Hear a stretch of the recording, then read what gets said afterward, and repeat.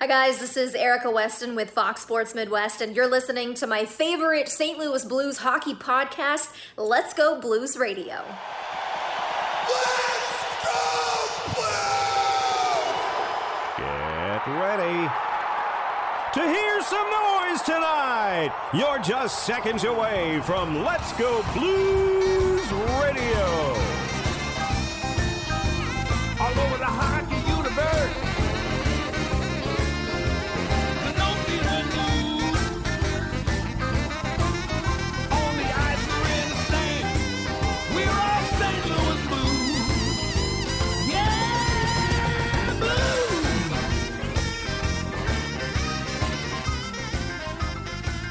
No doubt about it, eh? You're listening to Kurt, Bill, and Jeff on Let's Go Blues Radio, the original St. Louis Blues hockey fan podcast. Take it away, boys. Nice onesie. Does it come in men's? Oh, I think you come in men enough for all of us. And anything you folks want to know about the fascinating world of pro hockey, here we go. Welcome to Season 8, Episode 51 of Let's Go Blues Radio, the original St. Louis Blues hockey podcast, the often imitated, never duplicated, rarely impregnated. I love that. You came. That was genius, Jeff. I am so happy that you're using that. Let's Go Blues Radio. We're broadcasting live on Wednesday, February 5th, 2020. This is franchise episode number 237 all time. Your hosts tonight are yours truly, Kurt Price and Jeff Ponder. Bill Day is on assignment. For your listening pleasure, we'll be with you for the next little while talking Stanley Cup champion St. Louis Blues hockey. To interact with the show on social media, you can follow us on Twitter. That's at LGB Radio. Mine is at Kurt Price. Jeff's is at JPonder94, and Bill's is at Billy Blue Note. So give him a follow too. He's sick in bed tonight. You can follow the show on Instagram, like us on Facebook, and of course a YouTube channel where this show is broadcast live. Don't forget to like and subscribe so you'll get notifications when we do go live each week. For those of you watching the live show right now on YouTube, you can comment in the live chat to my left, which would be your right. The website is letsgoblues.com, where you can listen to or watch past episodes, browse the fan discussion forum, as well as get some cool St. Louis Blues themed t-shirts that help support the show. And do us a favor, if you see something that you like that we put out there on social media or even one of our new shows, share it. Post links in the Blues Facebook groups or on Twitter or wherever. The more people that see the show, the more we grow and the more we can offer everyone. So we'd really appreciate it. Sharing the content we put out there will make the show even better than it already is, which I think we determined last week was almost impossible. So nearly impossible. There's maybe like a fraction where we could improve just a little bit. Yeah. Well,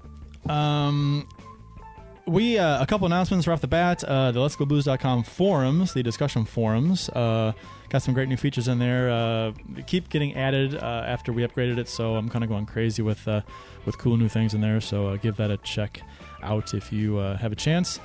And since I am located like right next to Missouri, and you are in Missouri.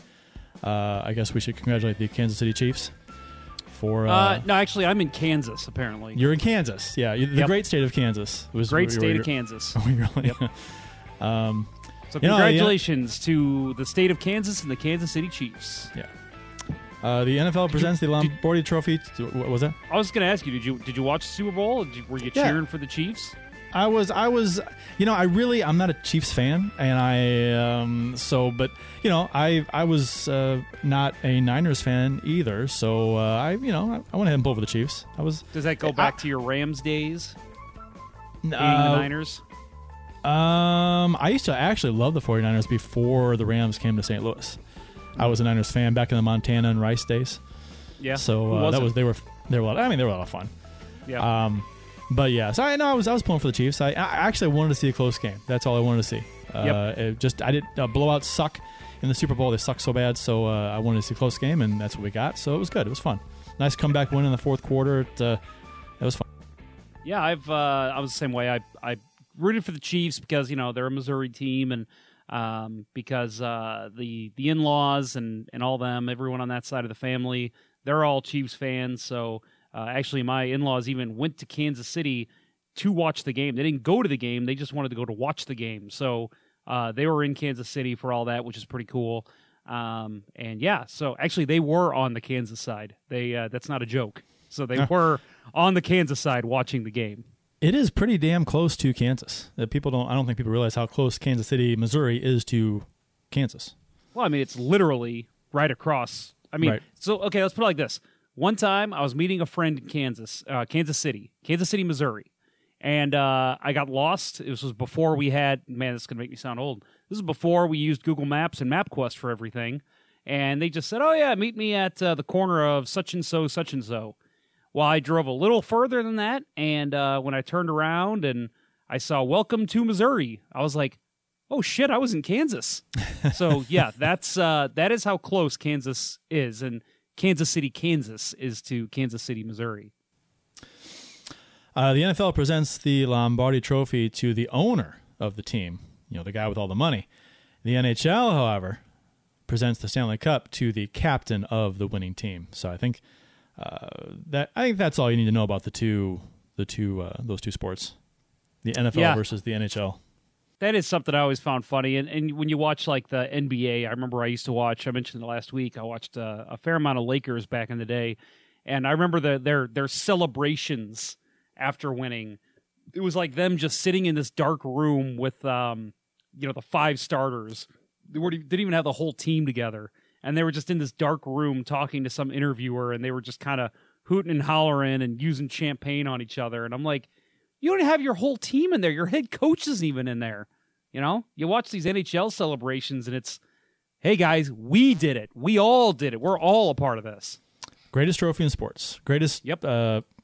Trophy presentation in sports. It's just, you can't beat it. Nope.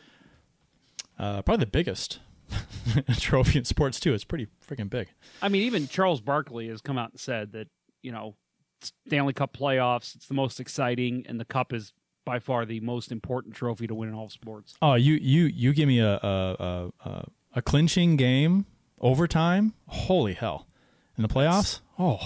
The best hockey. I don't care who's playing. I don't care if it's two teams I don't normally have a rooting interest for. If it's in the playoffs, I'm glued to the game anyway because it's playoffs, and then if it's overtime, forget about it. I mean, that's amazing. Yeah, I agree. Who it is. Official beers of episode number 237. Jeff, you've got one of my favorites. I do. I am drinking the Four Hands Peanut Butter Chocolate Milk Stout Absence of Light. One of the best beers in St. Louis. So our friends that are tuning in from the Carolinas, they may want to pop out here and try one of these because it is one of the best stouts that I've ever had, if not the best. I'm not sure if maybe we'll have to ask them when they come on. But maybe I'm always intrigued about the local beers. And I don't know if they're beer drinkers or not, but doing a little beer exchange would be kind of cool. Yeah. We had for those that don't know, we had a beer bet with the San Jose Sharks, and we won. And it was the playoffs. Wait a minute. We beat the Sharks. When did we beat the Sharks? That would be the playoffs. Okay. I think it was last season. There was a controversial Game 5 hand pass. So Game 4? Game 3. Game 3. Holy cow. Yeah, Game 3. You're right, because it only went 6. Right. Well, when you win as much as the Blues do, it's hard to keep track. Right. Oh, shut One up. cup, everybody. 1 cup. Yeah, 1 cup. Hey, 1 is all I really wanted. That's all I ever needed. now I'm getting greedy, but still. Yep. 1 is good. Just 1 before I die was like I know what that. Yeah. I literally have a T-shirt that says that. So yes. My beer is from, and this is actually one of the beers from the San Jose bet, which I thought we were out of those, but we're not. It is the Hermitage 2-ton Imperial Stout, and it's pretty good. I like it. It's a good stout. They sent some good beer. If I would have seen that when I was with you in studio last week, I probably would have drank it. Yeah, I would have stopped you. The it says filling our mash tun twice creates an imperial stout with bold, lingering dark chocolate character and espresso notes. It's good. I like it. I'm a stout guy. I approve. I'd say you're pretty stout. I'm pretty stoutly. Mm-hmm. Today in Blues history, courtesy of the @STL Blues History Twitter account, February 5th, 1977. We are 20 years into 2020, and I saw 77 there, and I was like, what decade what century was that? I'm like, 1977 sounds so damn long ago now. And yeah, it was. 1977, Bernie Federico recorded his first career hat trick in his 5th NHL game in the St. Louis Blues 6-5 win over the Buffalo Sabres. Poor Buffalo just can't catch a break. I mean, they are the most tortured franchise, I think, especially over the past 8+ years, where they just cannot. They're just the worst team in hockey over the past 8 years. Did you see somebody threw their jersey on the ice in their last loss? Oh, I don't. Yeah. I mean, come on. And Eichel, I think, wants to be traded, or is a rumor, or somebody said he's trying to start something. If he goes, you just blow the whole thing up. Yeah, God. Jeff Skinner is one of the biggest disappointments this year in all of the NHL. To add insult to injury, not only have they just sucked for so long now, but when we got O'Reilly from them, you've got a nice trade chip here in O'Reilly. You can get something to build for the future, and they just didn't. They got, Sobotka and and Berglund. Berglund's gone. Sobotka sucks, and what's his face? Thompson. He's having issues. So I feel, and the draft pick, they're holding out hopes for that draft pick to pan out. Yeah, we'll see about that. Oh my God, I'm telling you, the fleecing of all fleeces. February 5th, 2015, Yaskin, Tarasenko, and Schwartz score goals in the St. Louis Blues 3-0 win over the Buffalo Sabres. Jake Allen with a shutout and an assist as the Blues set a team record with a point in 13 straight games. They're approaching that record right now, as far as like home games, I guess. Home games, not straight games. But Buffalo Sabres again. Sorry to hear that. Anyone want to take bets on if the Dmitry Yashkin goal was a wraparound? I'm going to say no, because he tried that often. I think I saw him successfully pull it off one time. That's possible. I think I saw it one time. I might have to try and find that goal just to see. I think February 5th, 1974, the year I was born. St. Louis Blues allow a team record 54 shots. Wayne Stevenson, Blues goalie, sets St. Louis Blues record with 51 saves and a 3-2 loss to the Montreal Canadiens. Buffalo Sabres. Oh. No. Both records stood by themselves until tied by the Blues and Curtis Joseph on March 2nd, 1992, the year I graduated high school, versus Vancouver. Vancouver! You, 1992. You graduated high school in 1992. I wasn't even born yet. That's not true. That is not true. Is it? It's not true. You were born in 1964. It's something like, it was actually 54. Thank you. 54. Sorry. Mm-hmm. Yeah. February 5th, 1994. Kelly Chase scored a goal the year I graduated junior college. Okay, well, I will admit I was 9 years old in 1994.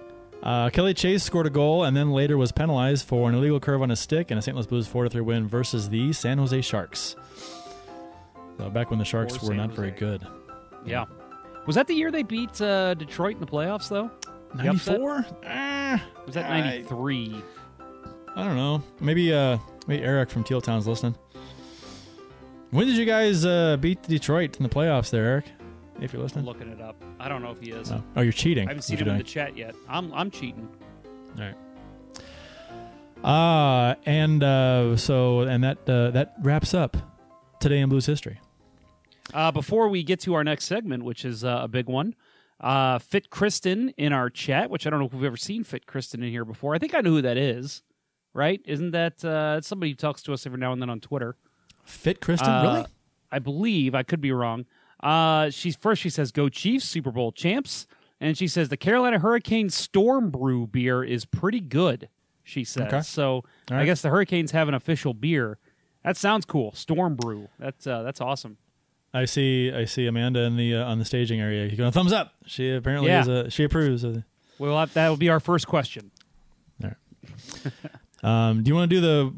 Let's save the rest of this for after the interview. We don't need to do this stuff. The Wednesday night rivalry stuff. Yeah. We'll get to that. Yeah. But by the way, 1994, that was the year they upset the Red Wings, the Sharks. Ah, Looking it up now. Yep, 7 Look at games, you. and then they Look at lost you, in the conference semifinals. Look at you pulling off the stats there. Well, with Bill not here, somebody's got to do it. Okay. I'm going to transition right now. Boom. Look at that. How sweet is that? We have with us, joining us this evening, Omar and Amanda from the Redvolution, the Carolina Hurricanes, Carolina Hurricanes podcast, and that's the at Redvolution Rampage. Revolution Rampage. The Twitter, Revolution Rampage, and the Twitter handle is at RedvolutionR. Is that correct? That is correct. All right. And so the Blues and the Hurricanes made a trade.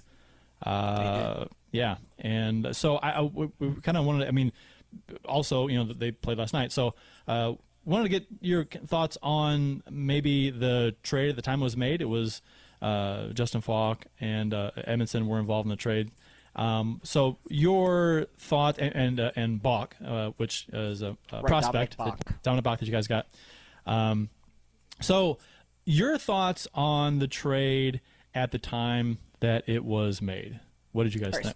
Right on the bat, you guys have just won the Stanley Cup, so we had a good idea of who's who on your roster, and Edmundson was someone I personally was high on.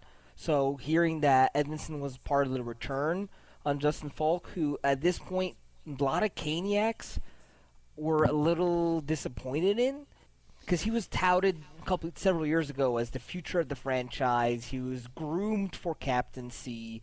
He was he was our all-star 3 years in a row, and to be quite honest, his progression was very disappointing. Just the eye test alone, he gave up too many giveaways, too many 2-on-1s, and for a lot of times he became the scapegoat for losses. And last season was probably his best season in a while. And even then, a lot of Caniacs were ready for him to get a new environment, let's say, new atmosphere for him. And to get Edmundson and Dominic Bach. Now, Dominic Bach was your guys' first-round pick. Was it last year? Or a year before that? I believe that's right. It was last year. Yeah. So, I can touch on him later because I've watched him play at the World Juniors, and he impressed me incredibly. But to get Edmundson back in return, who has been incredible for us, I think. He's come in, he missed training camp. He came in straight into preseason and immediately meshed with everyone on the Hurricanes roster pretty well. And the way he says it is because he came from an older Blues team where he was kind of like the young guy in the room, and he's come to a very young Hurricanes team where he's feeling that a lot of these guys are about his age. Yeah, we talk about that on the show. The Blues earlier in the year brought in Troy Brouwer, and one of the things Doug Armstrong said was, well, he's got experience. We want a guy with experience. And I'm thinking, you literally have a roster of experience. They all just went to the Stanley Cup final. So for Joel Edmundson, for you guys, bringing him in is like bringing in a seasoned veteran. He's been there. He can tell the stories. He's got trust me, the videos that came out on him over the summer celebrating. Oh, yeah, I love those. Were fun. That's when I just, this guy's fun, and the fact that he's that much fun just makes him perfect for our Carolina Hurricanes. Amanda, if you would, what is your take on do your sentiments echo what Omar said about Faulk when he was in Carolina, and then also Edmundson when he arrived? Well, yeah. Everybody loved Faulk. He was just, he was kind of a staple for Carolina. But at the same time, it was kind of like, it felt like it was time for him to move on. I don't know if that makes sense. You're hearing me now, right? Yes. Okay, cool. So, yeah, it was just kind of like that whole, I think you might be happier somewhere else kind of thing. It was an easier breakup, Yeah, I personally, Faulk has been disappointing here. He's not lived up to what we had hoped so far. I do. He's had spurts where he's had about 3-4 game spurts where it's like, okay, this is the guy the Blues got. Yes, and he's been doing that in Carolina as well. Yeah, I was yeah. gonna say that sounds like Faulk. Yeah. And that's the thing. I see the potential there. Yeah, because there's the hiccups that happen too often, and it's interesting because Doug Armstrong, GM of the Blues, has an out with this after next season when the expansion draft happens. He could expose Faulk in the expansion draft. The Seattle take him, though. Right? That's the thing. At that salary and that term, will they take him? He's got to play better. Unless they have to get to the cap floor, and take a guy like Faulk. Or the Blues could say, hey, take Faulk and we'll do this. You could do under the table stuff. Lost that backdoor deal with Vegas. I really doubt that all these backdoor deals that happened with Vegas are going to see a repeat with Seattle, because how many teams lost out on those deals, and look what happened. Vegas took a run all the way straight to the Cup Finals. It's interesting, and I actually like Faulk. I do, but we'll see what happens when that time comes. I don't think he's going to get exposed, but you never know. I would expose him. He's a safe exposure. You lose him, I agree. You lose that deal. If you don't lose him, you keep your player. Yeah, and I you agree. Get to, I don't think use there's that protection on someone else. There's no way that there's any kind of negativity around just not protecting him, because it was like if the Blues still had Yori Laterra when Vegas came in, it would have been just leave him unprotected because they're not going to take him. Right. Yeah. No, that makes sense. So I've met Justin Faulk, and I'm going to tell you a little bit about Justin Faulk and his personality, of who he is. So I've got a Justin Faulk jersey, and I've got it signed. So I met Justin Faulk as a part of a kind of a benefit for military. So him and Noah Hannafin, both gone from the team now, ran a program called True Defenders, because they were kind of two of the many Americans of the red, white, and blue line that we had going on. And Faulk, one-on-one individually, he's a great person to be around. He's got great individuality, and he's got a lot of great personality. But the sense you get is that he gives 120% until he can't. And then that's where you get your Faulk who's making mental mistakes, who's getting hiccups, who's getting beat on the puck, who forgets where the puck is. That's what happens. You get 120%. You get a Faulk who gets a natural hat trick 2 years ago against the LA Kings. And then 2 games later, everyone's calling for his head. So I got a couple comments here from people in YouTube that we want to mention. First of all, friend of the show, Austin Lynch. Hey, favorite people besides my family. Austin, that's a good attempt at the best message of the night, so thank you. But Bob already took that title, so it's not going to happen. B&H Kell says, I hate to say this, but Faulk is not what I thought he'd be. And by the way, I mentioned earlier, Fit Kristen, was that somebody who talked to us on Twitter? I'm guessing she's a Hurricanes fan. I think I'm thinking of that Fit Mom 123 or whatever her name is. She's going to hear this on the podcast and be like, oh my God, they messaged me. But it's not who I think it is. Fit Kristen says, I had this saying when Faulk was in his last years at Carolina and would make a mistake, what the Faulk? That has definitely been kind of the rally cry of many Blues fans. Mr. Blues Hat in particular, a famous tweeter for the Blues. What the Faulk was that trade about? That kind of thing. B&H Kell, but 7 years, Faulk isn't worth that amount for that term. Bob Rakowski, to be fair, if Faulk's contract were better, I'd be okay with them.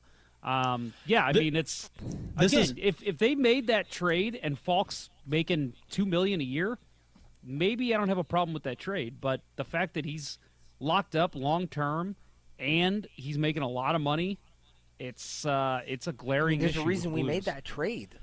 Here's the trade because we weren't ready to pay him, and we wanted some return. He was going to go into free agency if that trade didn't happen. If he was playing this season for the Carolina Hurricanes, this would still be his final season on the Carolina Hurricanes. And I'm going to be frank with you guys. The reason we wanted to trade him so bad was to get something in return. We did not expect to get so much. Here's the thing. Dominic Bach as well. Here's the thing with the trade. Edmundson had a down year for the Blues last year. He regressed from his previous season. Had a number of healthy scratches, with a healthy scratch in the playoffs, a number of games. And I think the thing I had an issue, the thing that was most concerning to Blues fans, wasn't necessarily what we gave up. It was the contract, that the term on Faulk's the deal. That was the issue. And a lot of fans questioned. I think at the time, what we gave up, I think people were like, well, Edmundson, he had a down year last year. He was a healthy scratch. Didn't progress like they had hoped last season. Bach was interesting because some people were vocal about losing him, wanted to see how he was going to pan out.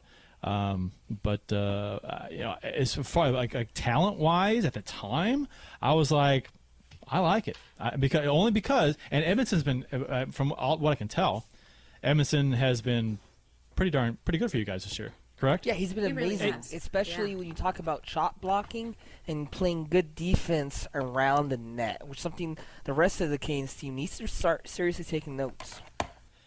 So, Amanda, hey, Omar, we've got a new... Omar, be quiet for a minute, because I think I can hear Amanda now.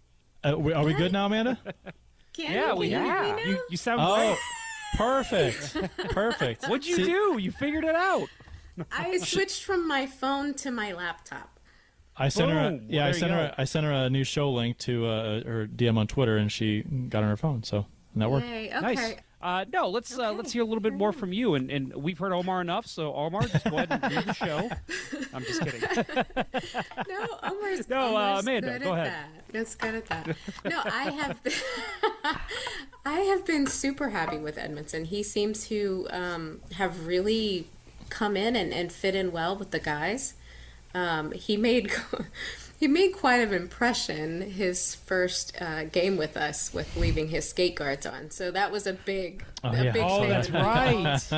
We all fell in love with him at that point because our team, we love the misfits. We love the fun guys. That's just the kind of team that we are. So let me ask, because obviously you guys got the storm surge there in Carolina, which, Kurt, I think I'm speaking for you that we love. I know I do. I think that's a great addition. If it's going to get the fans involved, I'm all for it. But a bunch of jerks. But I'm sure you guys were really sorry to see Cherry lose his job, right? Oh yeah. Yeah. I mean, I don't wish bad on anyone, but I wasn't crying myself to sleep or anything. But what's it like? Maybe I don't know. Maybe you said you've met Faulk before, Omar, but maybe a new player coming in, and maybe you've actually seen something with Edmundson. What's his reception been like with the storm surge? Is he in full participation with everybody else, or you kind of just notice him sitting on the sidelines? No, he's been in full participation. Didn't he lead one?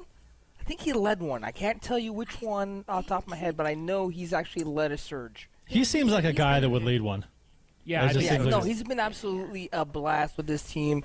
You've seen him. What was it? Star Wars night when they went Jedi lightsaber against each other. I saw that. He took that one a lot of fun. So dodgeball was one I think he got really into as well. He's really fallen in with this crew, with the fun. I mean, there are some others, I'm not going to mention them, that haven't really kind of participated as much, but no, Edmundson has been a 100% participator. Yeah, I really appreciate the trade. Thanks a lot. No, and I think the Edmundson you're getting is the Edmundson that we saw a couple seasons ago. And is the Edmundson that we hope would progress to be. I guess he had a down season last season, but has bounced back quite nicely for you guys. So that's good. You know what's funny is I think Edmundson thrived, was one of the few players that thrived under Mike Yeo.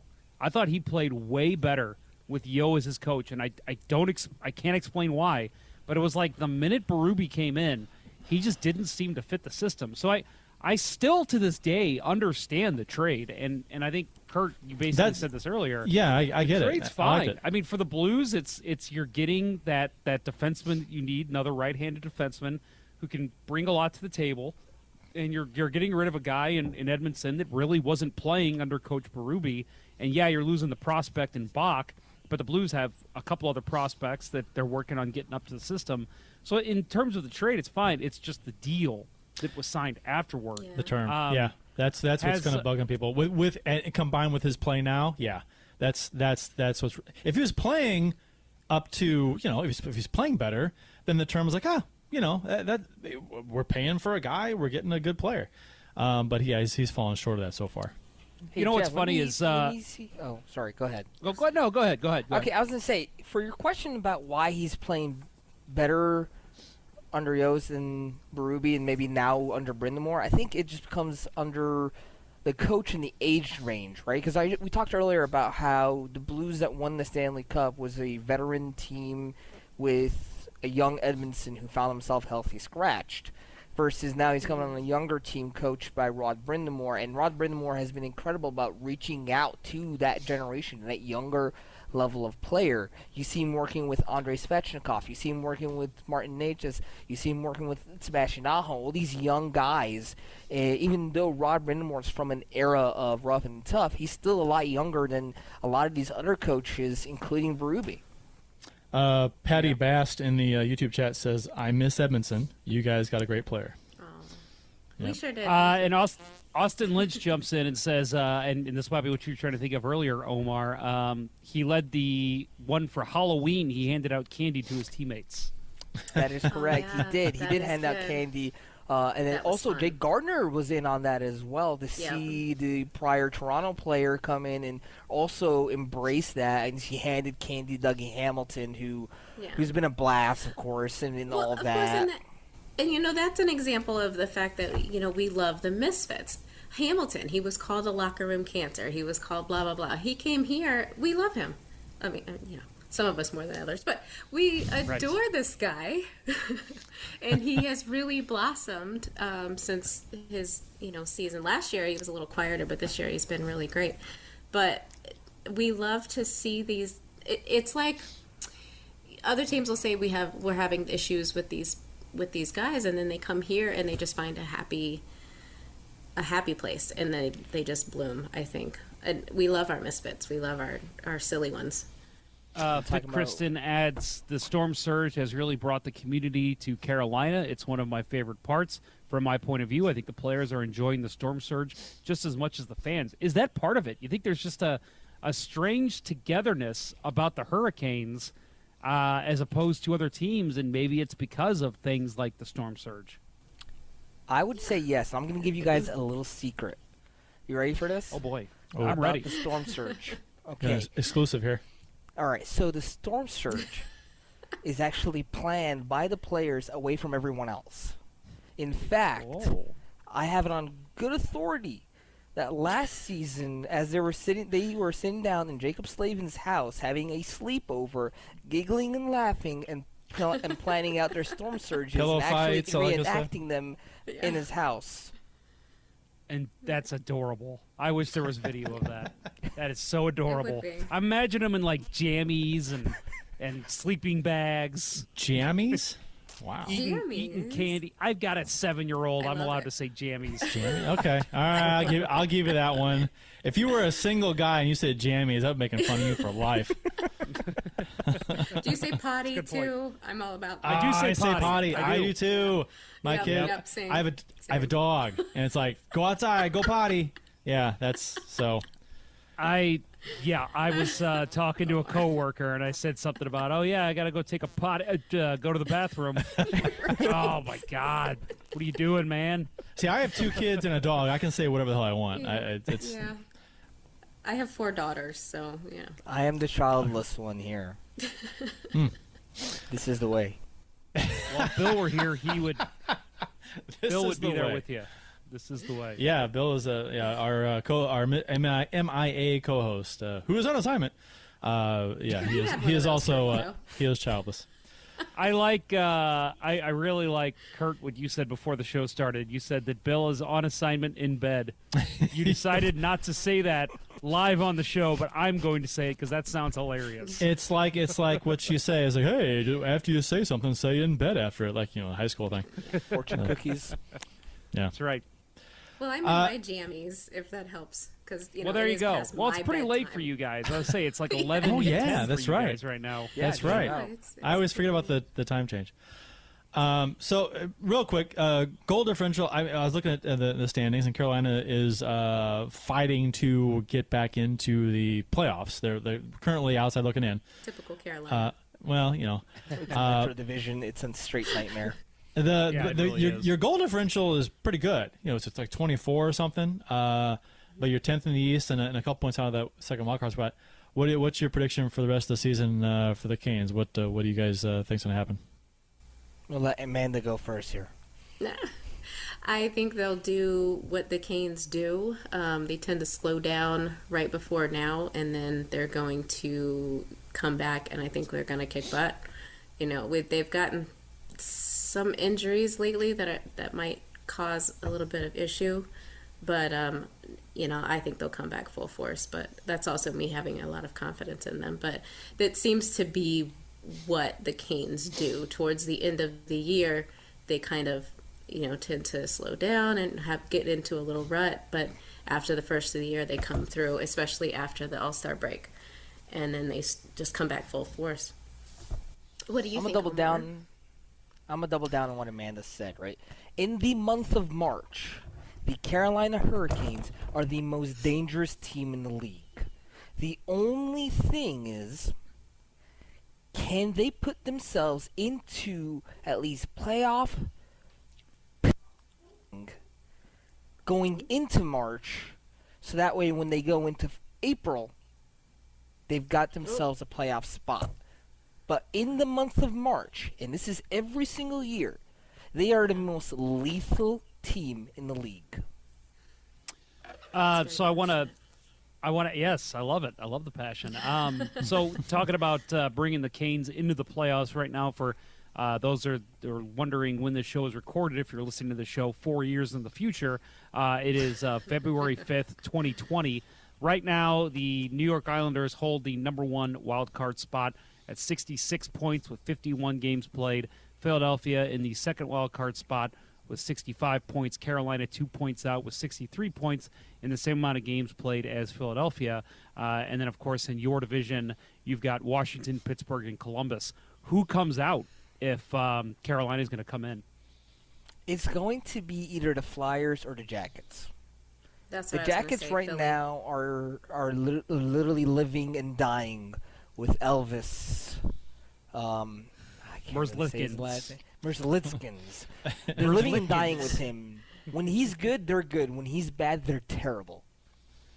Yeah. And so I can't see them going very far if he gets into any sort of slump or he gets into any sort of goalie click. Because after him, there's no one. Korpisalo's okay, but I don't see them riding Korpisalo. And the Flyers, on the other hand, their problem is almost the same, but add on a little bit of defensive woes for them. What's up on the calendar for you guys next? Who do you play next? So tomorrow we're going into Arizona to take on the Coyotes. Yeah. And I think the couple They're games pretty after good. that include another trip to Vegas.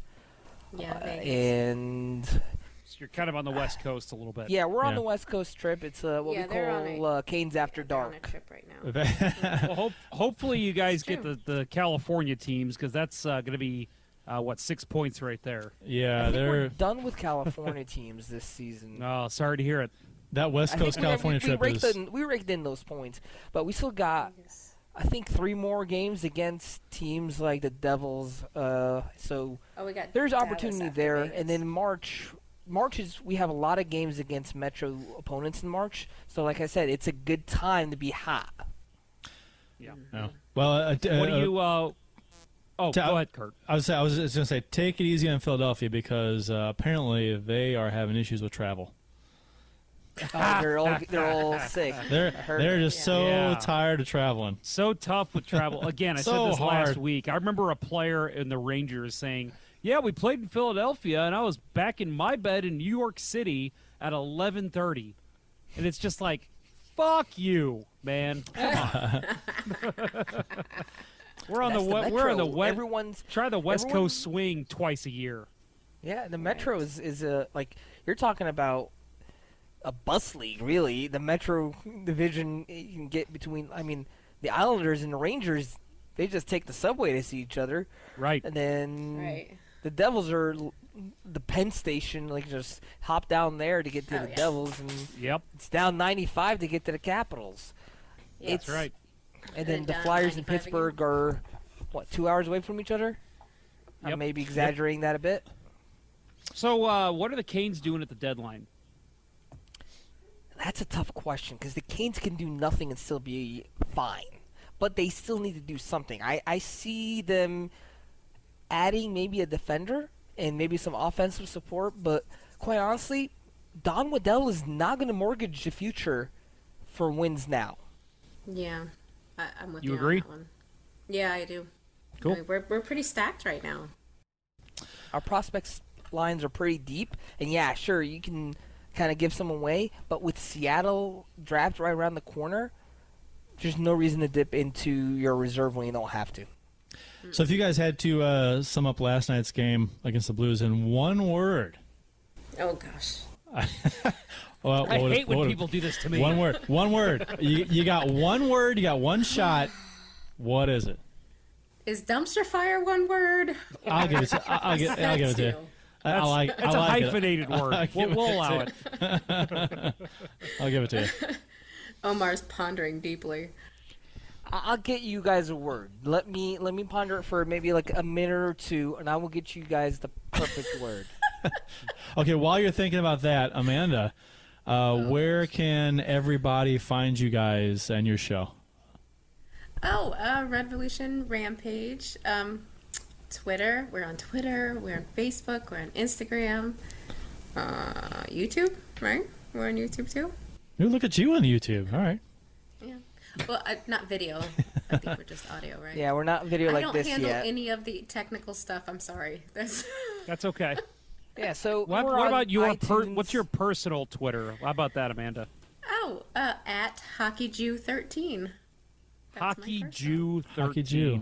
Yes. I had to have you say that on. Oh, you love that. You like that? I love it. Fantastic.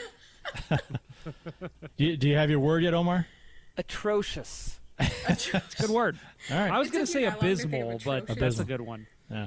Atrocious. It wasn't abysmal because they did rally, if you could call it that.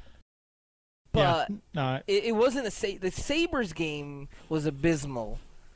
And we can pick on the Sabres altogether because we don't like them either. It's not that we don't like them. They're easy. They're an easy team to just they're an easy target. Kick while they're down. They're just always down. We were the easy target for years, so we kind of know what that's like.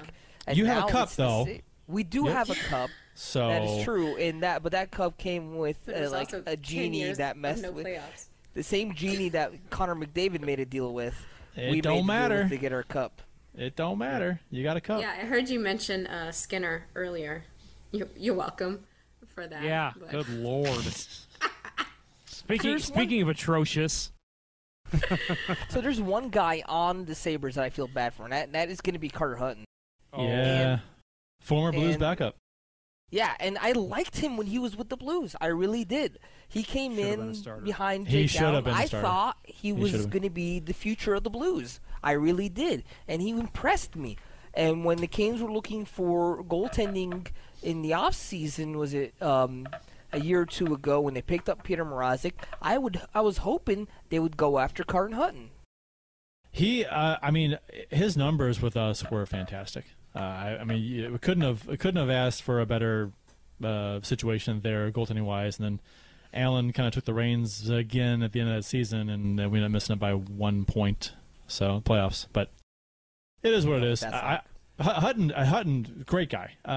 He was a lot of fun in the. He was here for the Winter Classic, and he played in they had a One Nation celebrity kind of a thing a couple days after the Winter Classic was here.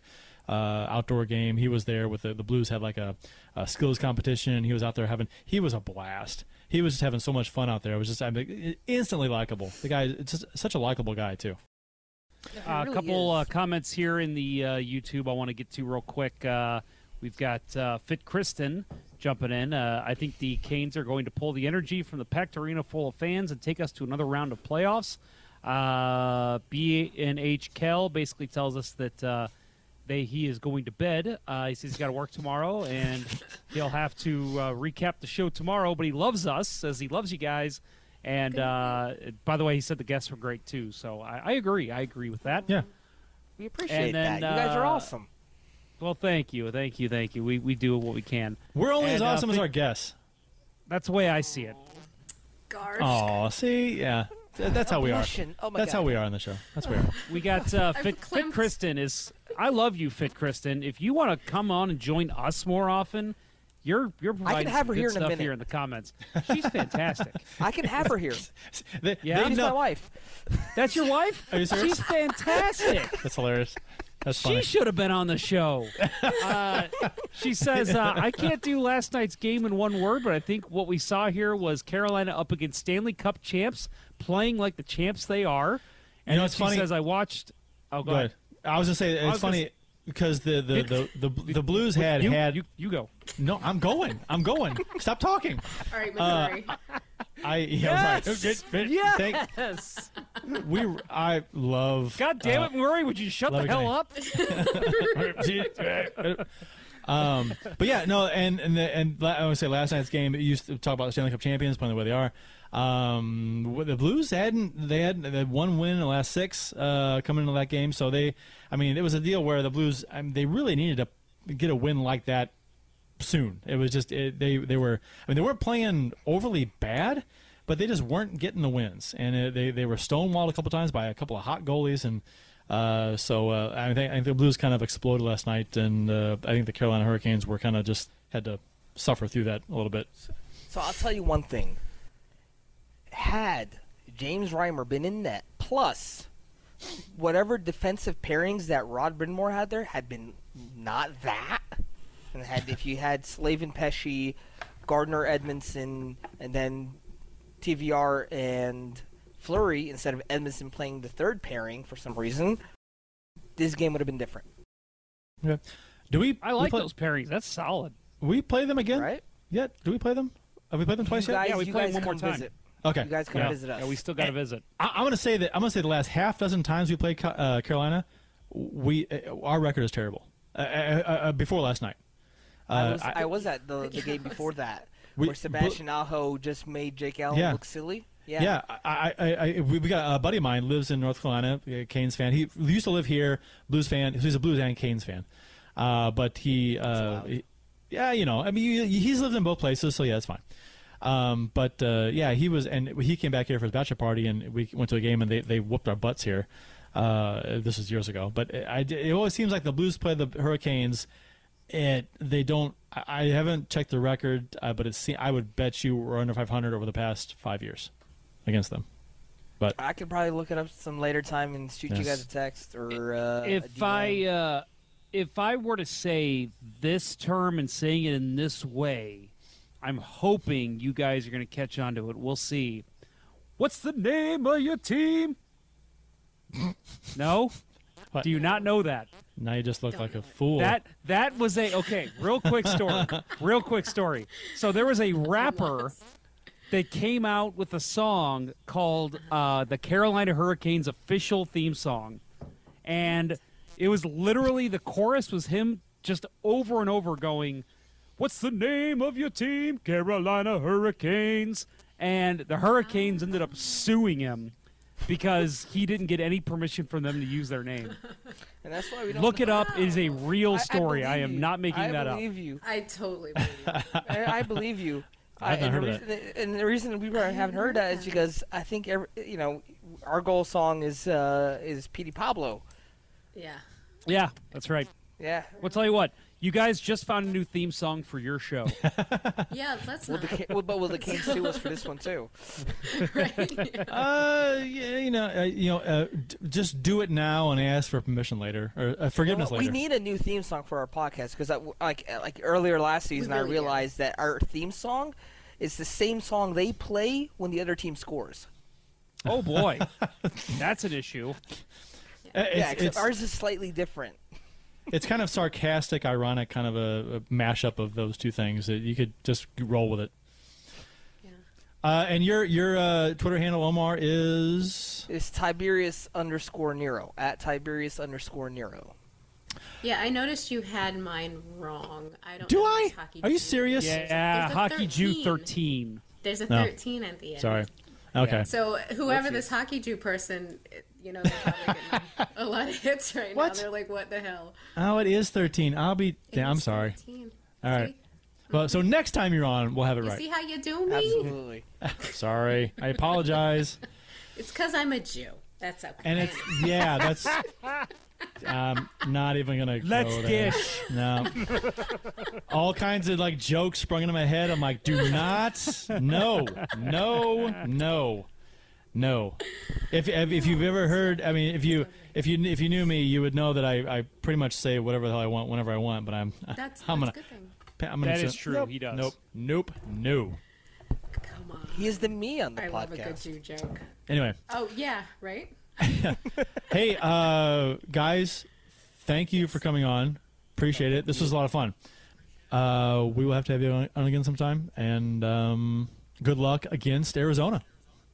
Appreciate it. And maybe next time you guys can come join us on Revolution Rampage. As now the Canes visited the Blues. Now when you guys visit us, we'll have you guys in our pod. That'd be great. Yeah, sounds we'd love to cool. We are attention whores, so we're all about it. We are. If you just mention my Twitter name, I get all excited. Amanda, Omar, thank you very much. Thank you, guys.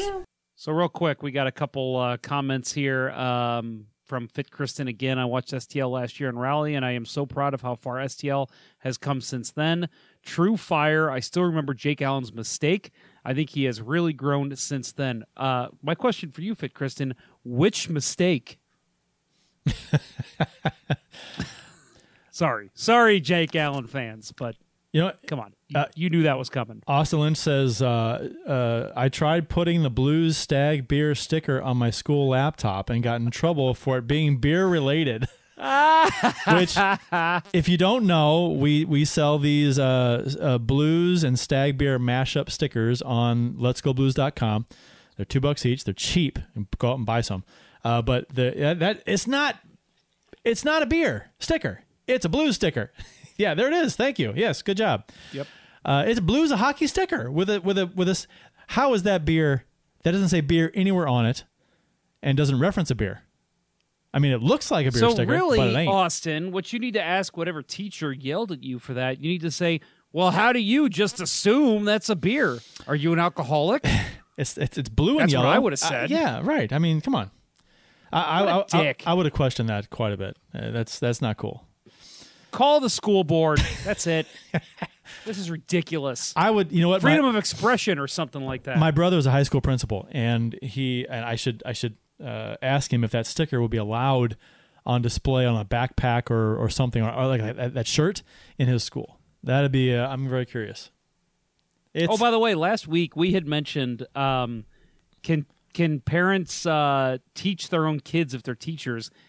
Most answers for that was yes. It depends on the district. Yes. That is district mandated. And then we also asked, and that came up because it was, can mailmen deliver packages to their own house? Right. And the man who received the giveaway did confirm, yes, he has actually delivered to his own house before. That's funny.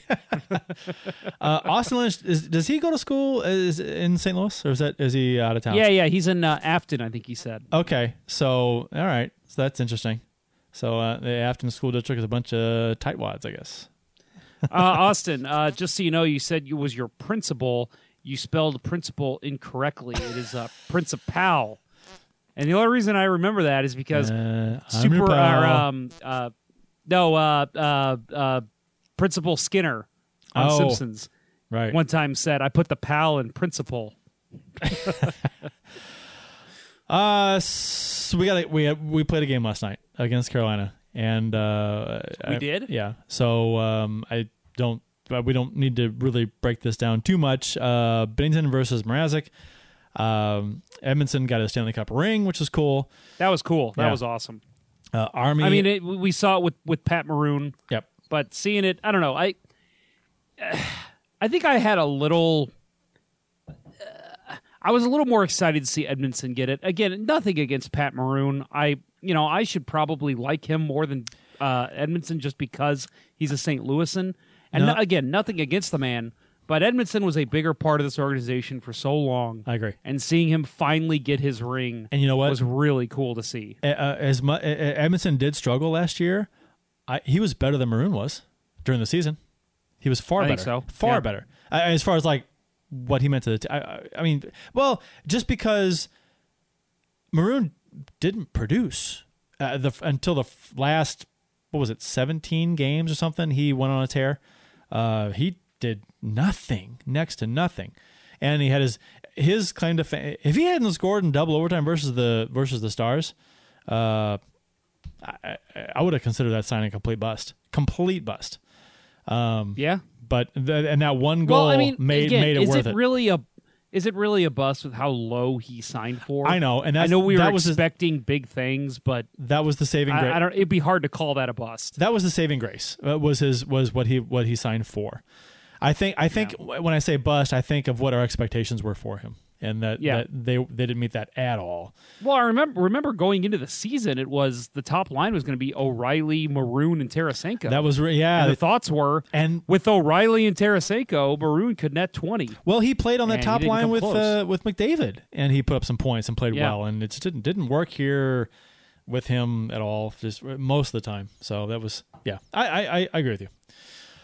Sammy Blais gets his 6th of the season in the first period. Kyrou whiffs on what should have been Kyrou's goal, to be honest.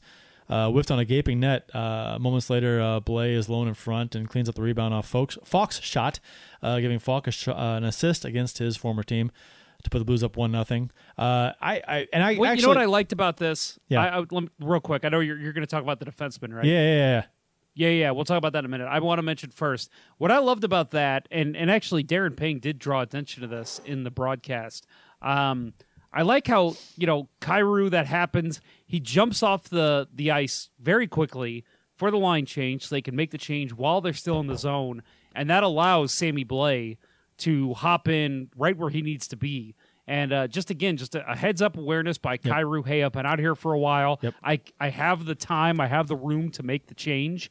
And that allowed Sammy Blais to pop in and put the Blues up 1-0. And I didn't notice this at full speed, but on the replay I saw the only Natchez, their defenseman, the Hurricanes defenseman, he was on Blais in front, man to man, right?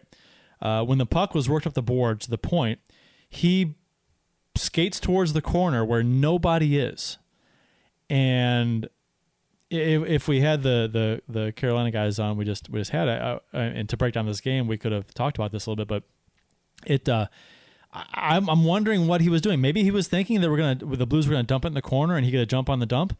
That's the only thing, but he. Jump on the Dump. Isn't that the name of your new video Jump cast? the Dump. Yeah, it is. And you can subscribe on YouTube and Google Play Music and Friendster. We're on Friendster now.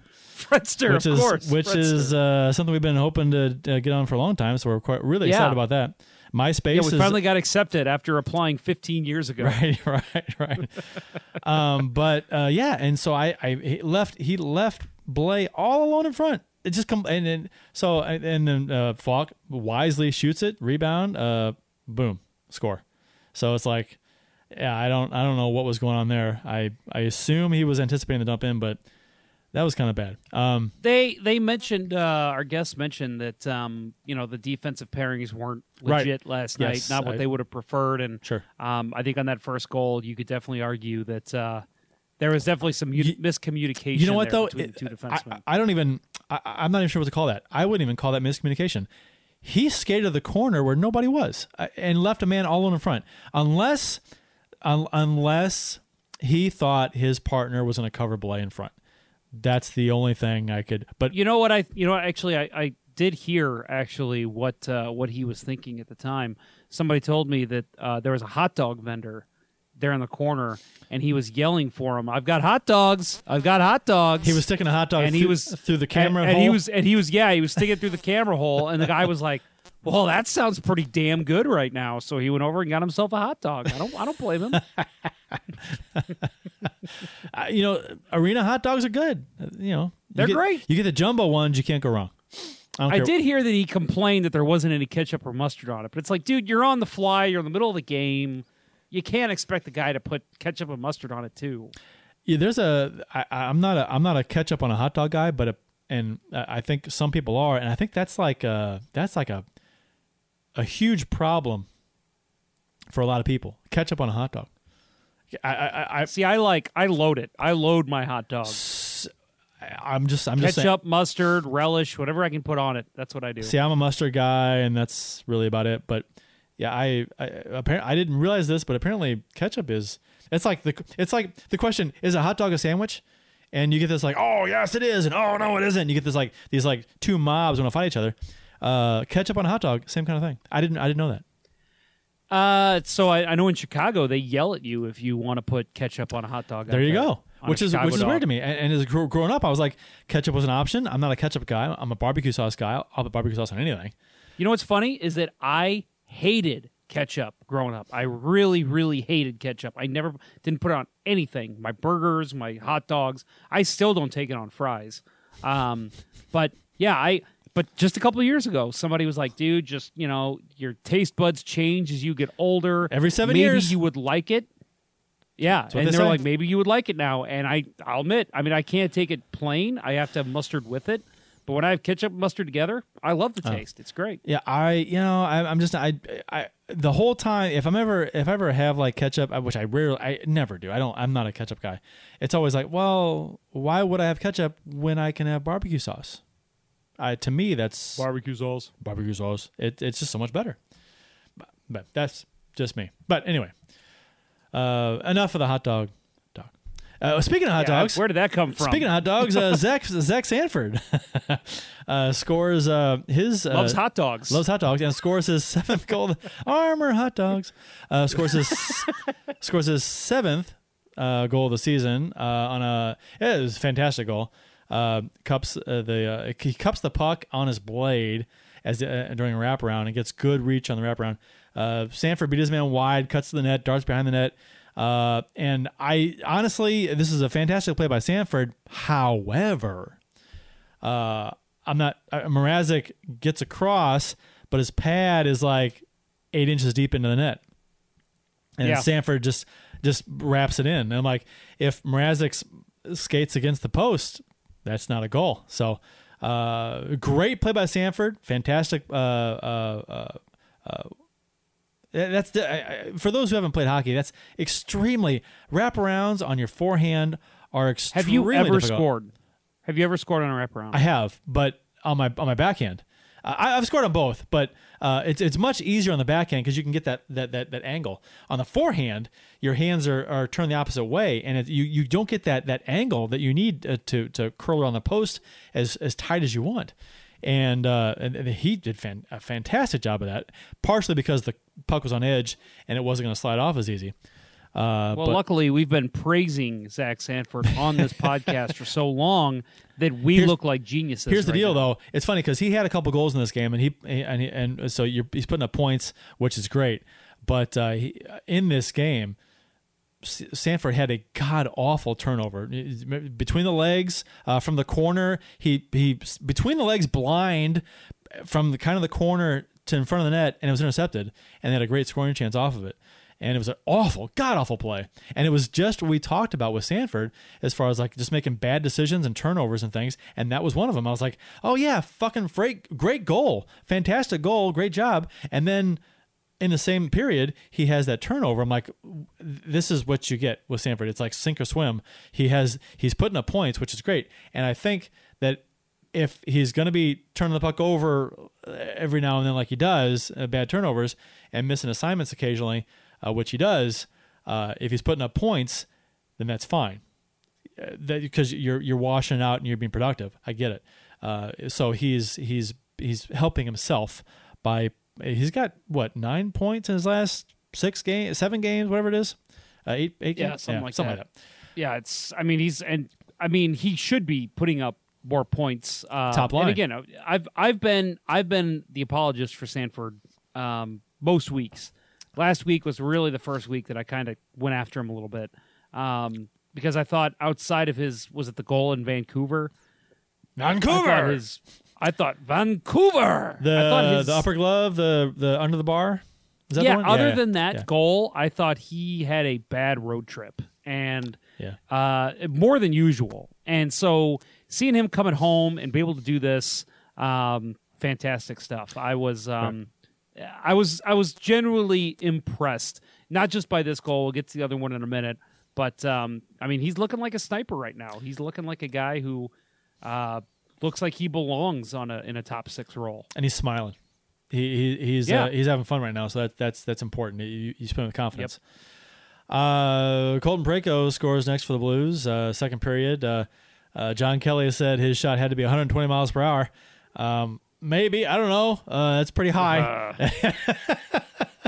Only Bill Day can shoot the puck that hard. I mean, one-timers are coming off a lot harder, but what's the record? 109?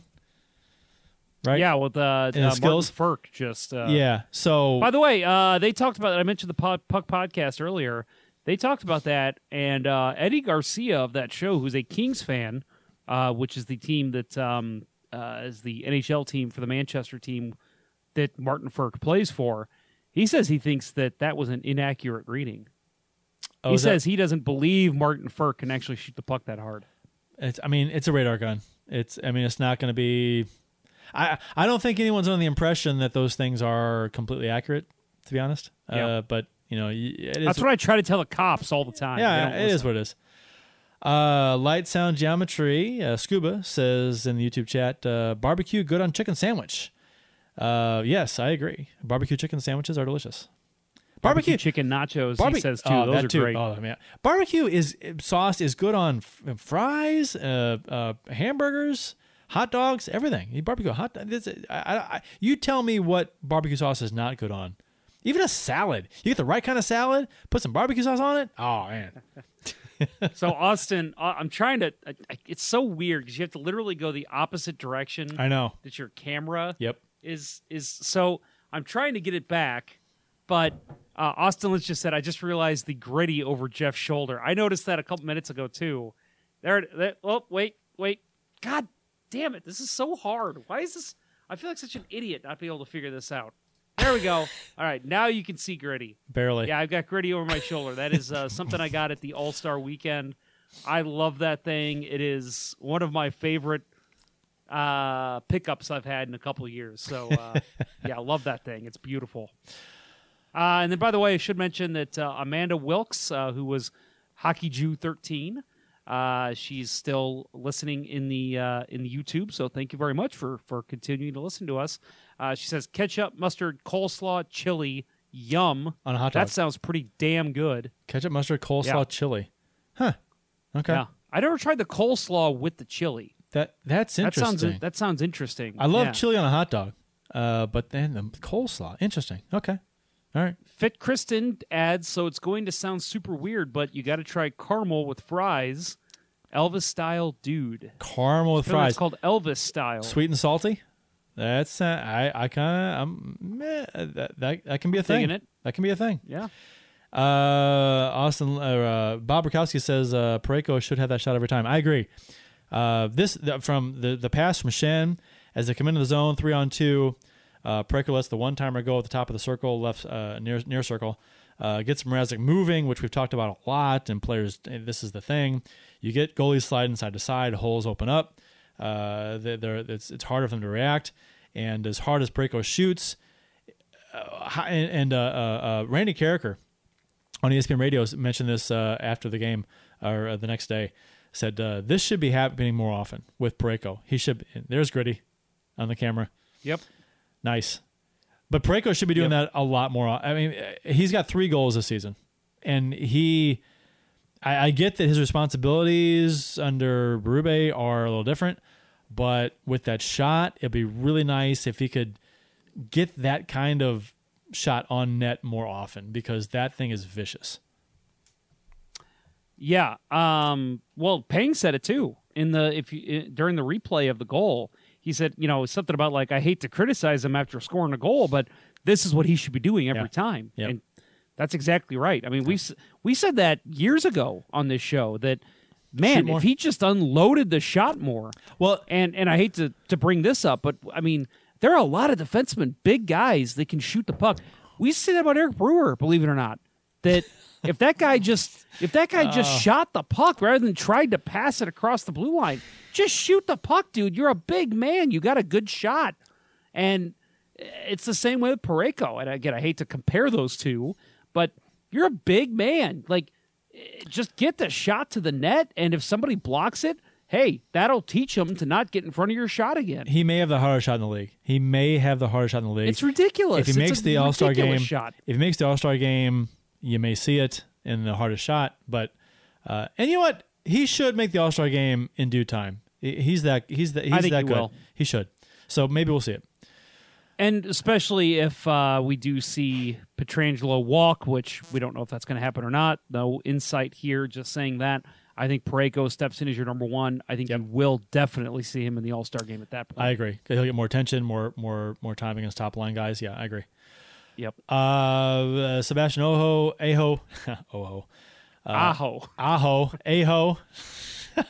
Sebastian You Aho. Scores his 27th of the season. He's a good player.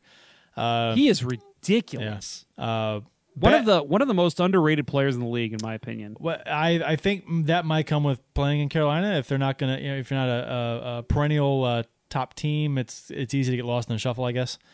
Especially in the Metro with with all those other teams, right.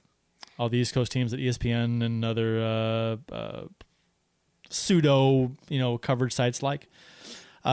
Bad break, honestly, as a pass up the boards hits the linesman or the referee. Puck goes back the other way, and the Canes have a quick 2-on-1 down low. Aho gets Aho. Come on, Kurt. Aho. You see AHO, you think Aho. Gets behind Dunn and gets a great pass from Fogle, who through Dunn's legs, who has an easy tap in behind Bennington, who had to play the shot in that play. So that was a nice goal. After the, what's even crazier than his name is the fact that there are two Sebastian Ahos in the NHL. But they have the good one. So yeah, they got the good one. The other one's a defenseman. He's okay. This one is insanely good. And the Blues power play, such good hands. Yeah, I agree. Blues power play goes to work after that. A couple power play goals by Braden Shen, about 4 minutes apart. I felt bad for Mrazek on Shen's first goal. With Petro had the point shot, and the Blues outnumbered the Canes down low, 2-0 on top of Mrazek. They had three defenders. The Canes had three defenders up high on the points, killing a penalty. And Edmundson, the lone guy back, is up between the hash marks with two Blues players behind him, which is crazy. So a badly blown assignment there for Carolina. Mrazek makes a couple nice saves, including a fantastic toe save on Schwartz. Before Shen buries it in the open side on the second rebound, I think it was. Yeah. So that's. I genuinely. Mrazek had a great game. He did. He played good. I thought he played really well, and it's a shame to see him give up 6 goals. Yeah, they didn't help him out a whole playing lot. Such a good game. Yep. No, they didn't. Shen's next power play goal was almost a great. And this is another. Mrazek almost made a great save on this one. On a goal that he had no business making a save on. He damn near made a save on it. Great sliding, outstretched blocker attempt by Mrazek, who he just couldn't get enough of the puck on Shen's next power play goal. So, Blues are up 5-1 at this point, and it's about over. But they did, third period. Sanford scores the second of the game off the faceoff set play, a rocket by Sanford. Bomeister gains the puck on the boards, passes Sanford, who slides out of coverage outside the top of the circle. Vintage Brett Hull. Yes, exactly. And that is a. How many times do we see Hull score that goal? That is you win the faceoff on the boards. Defenseman gets the puck. Hull slides out of coverage up the top of the circle and not covered. One timer, boom, scores. Exactly, yeah, perfect. Janny Oates feeds him a perfect pass. Yep. That's the type of goal this Blues fans know. That there is why you were on this show, sir. That kind of analysis, referencing that from Brett Hull, spot on. Good on you. Yeah. Yeah, well, and probably bringing up Adam Oates for you makes you very happy too. Oates is my all-time favorite, so yeah. Yep. No, that was just a beautiful goal, and again, it's a 6-1 game at that point, and you're saying, okay, that goal doesn't matter, but I mean, for Zach Sanford, that matters. This guy's basically playing for a spot. I mean, I know that people are going to say, well, he's going to get the minutes no matter what. That's not true. Sammy Blais back in the lineup. Sammy Blais is going to move up to that top line if they have to, if they're losing games. Sanford maybe shuffles down to the third or fourth line. So he's playing for the minutes, so you want to see him succeed if he can do it. And two, not saying it's going to happen, but, there's potential that he is a trade target for a team looking to make a move. I think he would be one of the prime guys to go somewhere. Yeah. Honestly. I mean, his contract's not awful. I know, again, he's kind of been the whipping boy for Blues fans, but I think his contract's not bad. He's a proven cup winner.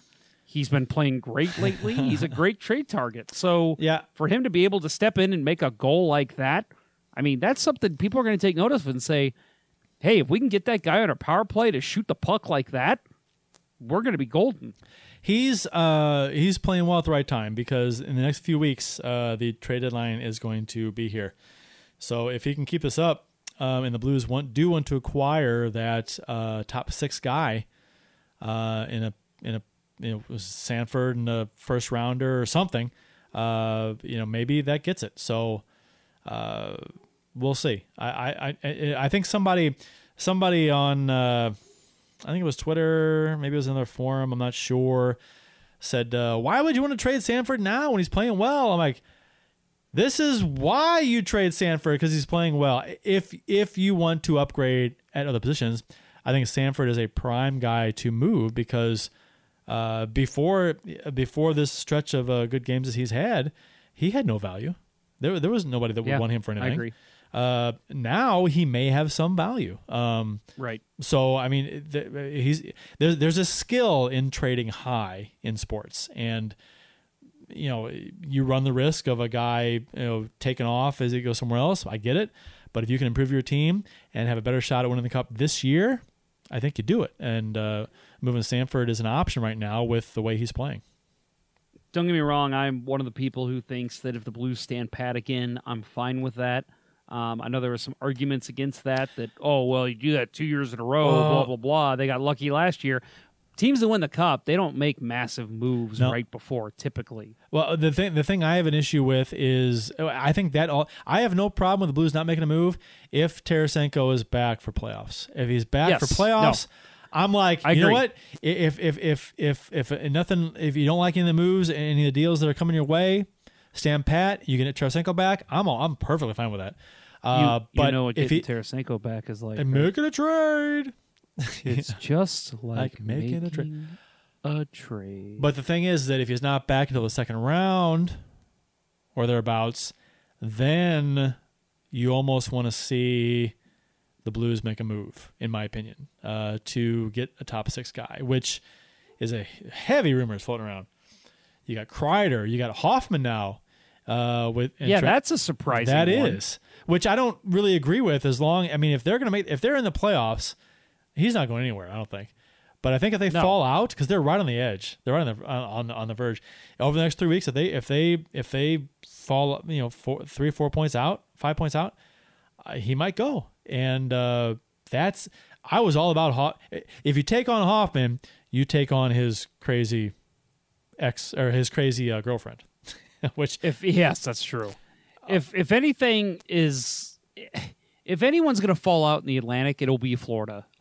Both the wild card teams are going to go to the Metropolitan. You think Quenneville is going to let the Panthers fall out of the race? And that's the thing, is that if the Panthers don't fall out, that means Toronto doesn't make the playoffs. I mean, that's a crazy thought. And again, this is, I mean, the Maple Leafs and the Blues were like the same. They make the playoffs a lot, ish, and the Blues more than the Maple Leafs, I believe, made the playoffs. But no cups. The same drought basically, because Toronto won the cup the year before the Blues came to the league. So the Maple Leafs have the longest drought, I believe, in the NHL for the cup. So I'm kind of, in a way, rooting for Toronto, even though it's kind of like sacrilegious for because they spend so much money. Really. You are so like, I want to see chaos and anarchy. Yes, I do. I really do. I'm surprised. I really do. I want to see chaos and anarchy a lot, and I love it. I love the conversation, and I love the humor. So involved. then why are you rooting for Toronto? I mean, how much fun would the summer be if they didn't make the playoffs? I'm not rooting for Toronto. What I'm saying is that if they get in the playoffs, I may have a soft spot for them. That's what I'm kind of saying. Okay. So okay. So they're kind of like your girlfriend team. Yeah. Your wife is the St. Louis Blues. Your girlfriend is the Toronto Maple Leafs. Yes. Yeah. Right. I suppose. Whatever. It'd be fun. It'd be interesting to see how crazy the city went. However, with that said, I do hate Toronto on the flip side because of how every time a player is mentioned, oh yeah, Maple Leafs will get him. He can go. Toronto's in the mix for this guy, for this free agent, for this guy in this trade to acquire him every damn time, and it rarely happens, and it's just humorous to me. So, I guess what I'm saying is that whatever happens, I'll be happy with Toronto. It's going to be interesting because Florida, they got 64 points. They're number 3 in the Atlantic. Number 2 is Tampa with 71 points. I doubt they catch them, but I guess there's a chance. And then Toronto is barking on the heels of Florida. They're 63 points. Again, Florida was 64. But Toronto also has 2 games, or I guess I should say Florida has 2 games in hand on Toronto. So that benefits them. But, yeah, I mean, that's interesting. That's going to be I think to me, that's the most interesting race in the Eastern Conference. Does Florida hold on? Does Toronto find a way to get in? If Toronto gets hot, I guess there's a good chance they could take one of the wild card spots away from the Islanders or Philadelphia. I just don't see that happening. I think if they get in, they're going to have to go in the Atlantic, and they're going to have to play Tampa Bay in the first round. And how about that? Well, congratulations, you made the playoffs. Now you got to play the Tampa Bay Lightning. I mean, that's not fun. So Florida's actually playing quite well, along with the rest of the Atlantic. 7-2. It's funny. Boston, Tampa Bay, Florida, top 3 teams in the Atlantic, all 7-2-1 in the last 10. Yep. And Boston and Tampa Bay have each won 4 in a row. And even Montreal, even they're 7-3-0. I mean that Atlantic's rolling right now. And even Philadelphia, they're 7-2-0, the last wild card spot right now. Yep. So the Carolina fans hoping to catch Philadelphia and pass them. Toronto's 4-4-2. So they're what now? Was it? Yeah, you said 2 points out. So yeah, I mean, yeah. Man. The show's kind of been the show's a little bit trended towards talking about Carolina this episode. So I'll add that if Carolina doesn't make the playoffs, I really hope that doesn't mean the end of Rod Brindamore there. And I would think he'd get probably another year at least. But I think he's done a great job with that team, and I love what he's done. Well, and I'm happy to see him head coaching a team again. Out of all the teams that are fighting for a wild card spot, goal differential for Carolina, not even close. They're way ahead. They're a plus 24. That's you would think. So when they lose, it's a close game. That's what that means. You would think over time that would work to their advantage. They would see the benefits of that and move up in the standings somewhat, because I mean the teams ahead of them 15, 13, 11 plus. Their defense and their goaltending has been a plus. Not withstanding last night for the Blues, but 145 goals allowed is second best in the out of all the teams that are not in the playoffs. So, and let's see, better than a few of the playoff teams. So, we'll see. Carolina scored a couple more goals in this game to make it not a blowout, I guess. Blues win this game. It made game. me pissed off because I got Binnington on my fantasy team. And so thank you, Carolina. And here's the deal with that, is that Binnington's numbers this season have not been as good as, especially lately, since December 3rd or 7th or whatever it is. His save percentage in GA is not great, and people are kind of pointing it out and starting to talk about it now. So those last 2 goals just kind of took a hit on his stats, and it's unfortunate because one was a bad break off of Preko's glove by Binnington, and the other one was a nice tip in by McGinn on a pass from Stahl. So yeah, I mean it's not much Binnington can do. I thought he played it. I thought he had a good game. A real good game. He did. Yeah, he had a solid game. Real good game. Allowed 3 goals. It is what it is. His save percentage is under 9 for the game. So it's one of those games where he played well, just thinking the numbers. This game is a perfect example of why you can't always go by stats for goalies. Eye test is a huge thing with goalies. So this is just an example. 11 games in a row at home with a point now. And Blues were 2 for 4 on the power play, 3 for 4 on the PK, and were outshot by Carolina 28-26. Didn't have a ton of shots, but they had a number of high-quality chances that they converted on and weren't the victim of a goalie who stood on his head, which has happened a couple times in the past 6 games. Yep. Thank God. So a couple comments. You mentioned that, Binnington save percentage goes under 9 for this. Comment that Bernie actually made in one of the intermissions, I think it was after the second intermission, that shots were at that point, 14-13. Shots were 14-13 in favor of Carolina after 2 periods.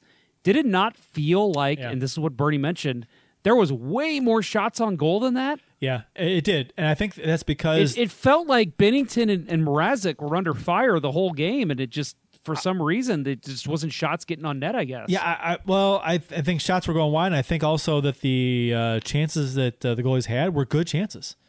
So it was exciting. It wasn't like a easy save here, easy save there. It was, wow, that was a good save. Wow, that was a good save.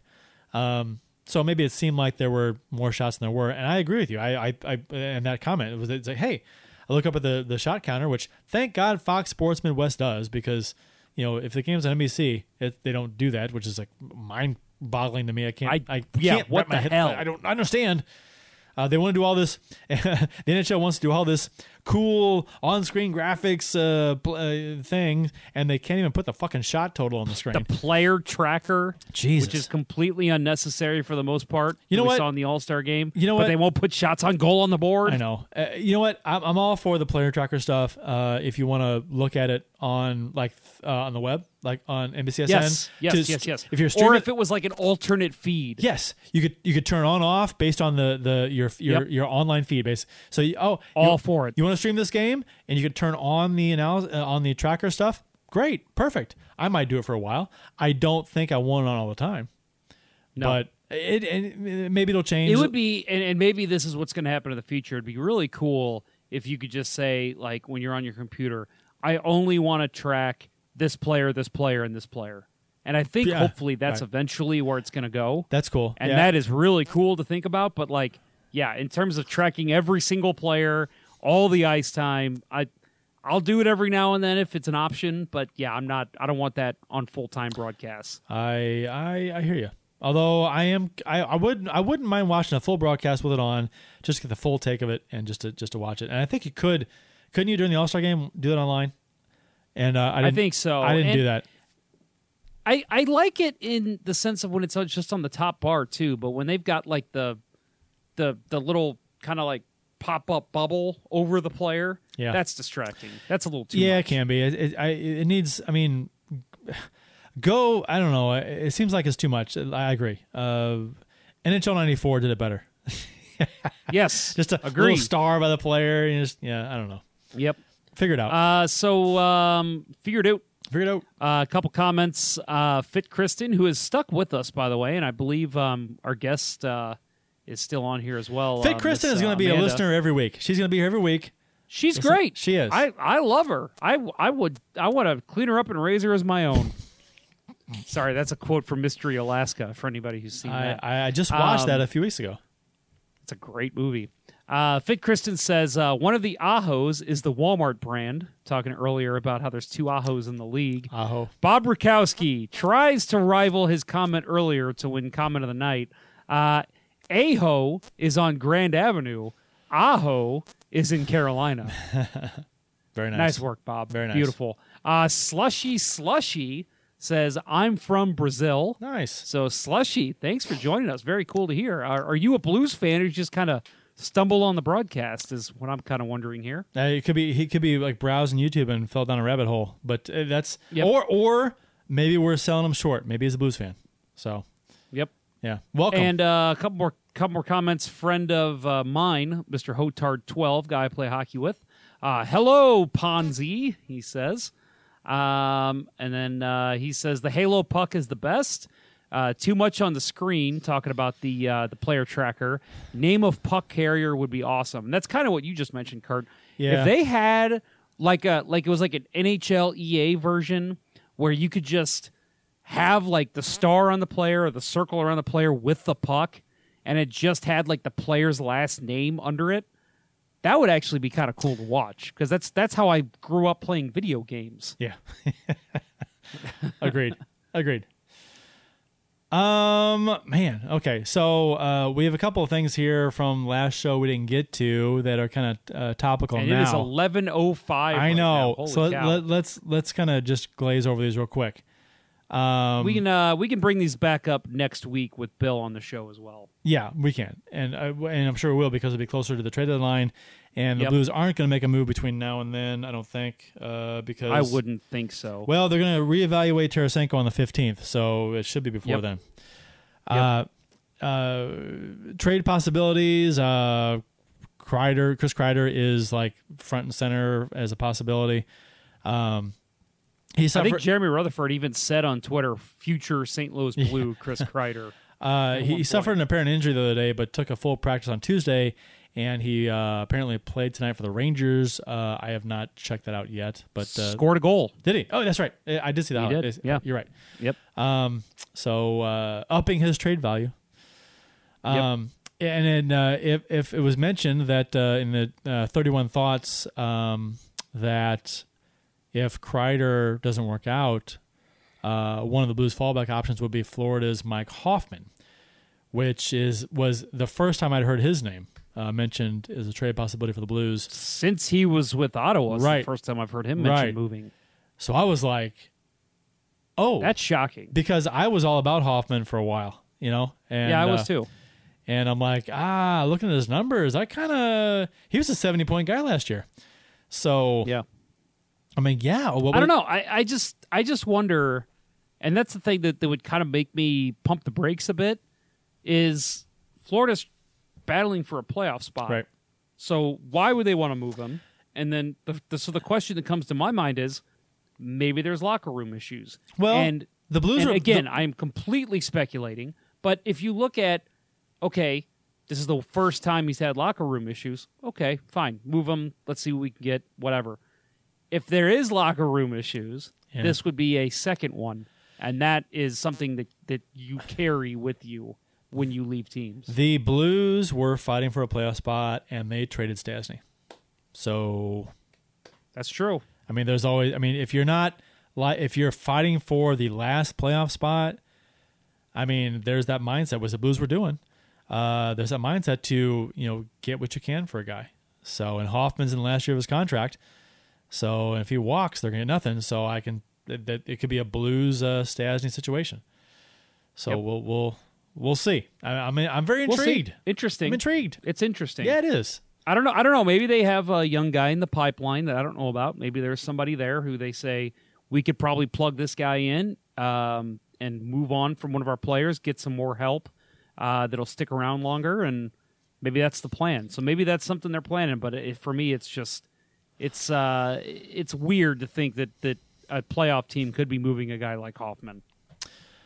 I agree, but the next 3 weeks will be big because that's between now and the playoff and the trade deadline. So, and they could fall out of it. They could be going to tear and be well in it. So that's going to be a big deal.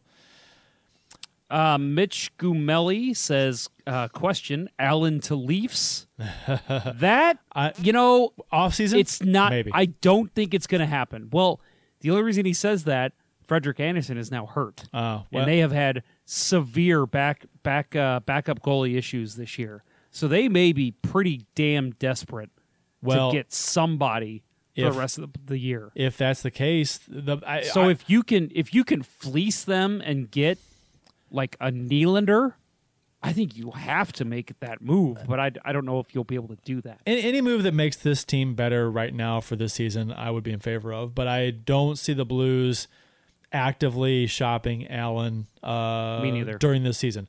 Off season, yes, absolutely. I think because next year is his last year of the contract. So if Binnington finishes the year where you feel he's the guy, I don't see why you keep Allen next season. So we'll see. Yeah, I think the only way you move him, we used to talk about this because I remember John Davidson once called TJ Oshie untouchable.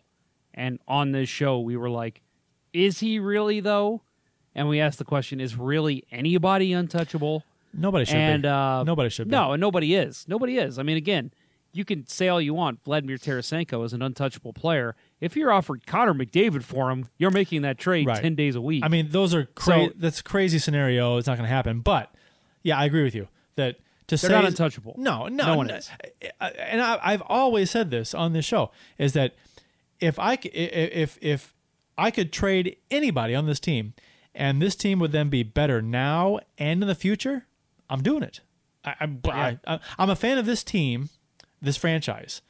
I'm not more of a fan of one in particular player, even though I have my favorites. I love some of these guys, but my allegiance lies with the franchise over an individual player, because players come and go. That's what they do. So I don't get too attached to players, even though I do actually, really enjoy a number of them. But no, I'm with you, and that's why I bring that up. I think that if Toronto's desperate, it's the final hour of the trade deadline. They know Anderson's going to be out for a couple more weeks. They're still in a playoff spot where they're battling to get in, and they call Doug Armstrong in the final hour and say, "We need Jake Allen. Give us Jake Allen. What do you want?" Then you have that conversation. But I don't think it's the other way around. I don't think Doug Armstrong's saying, okay, other 30 teams, who needs a goalie? Yeah. That's not how it's going to go. Hotard12, your hockey buddy, says, wouldn't touch Hoffman. Would like to see this team stand pat. Hoffman and Dougie Hamilton are players you don't want. And he says Allen will be traded at the draft. So we'll see. It's very possible. That was what we thought going into the summer. I think we all said on this panel that Jake Allen would be moved at the NHL draft, and obviously it didn't happen. I'm going to skip over the... What's that? Hotard12. Do you see this latest question there? Would you trade Tarasenko and Allen for Getzlaf and Miller? I'm going to say absolutely not. No, I Getzlaf is... I think he's old. He's an enigma anymore. Yeah, he's old. I don't know. I don't think I would. No. Now, if the question is Getzlaf and Gibson, I would definitely be interested. But Getzlaf and Miller, no. I'm going to say no. No. Amanda Wilkes says, we'll keep Dougie Hamilton, thanks.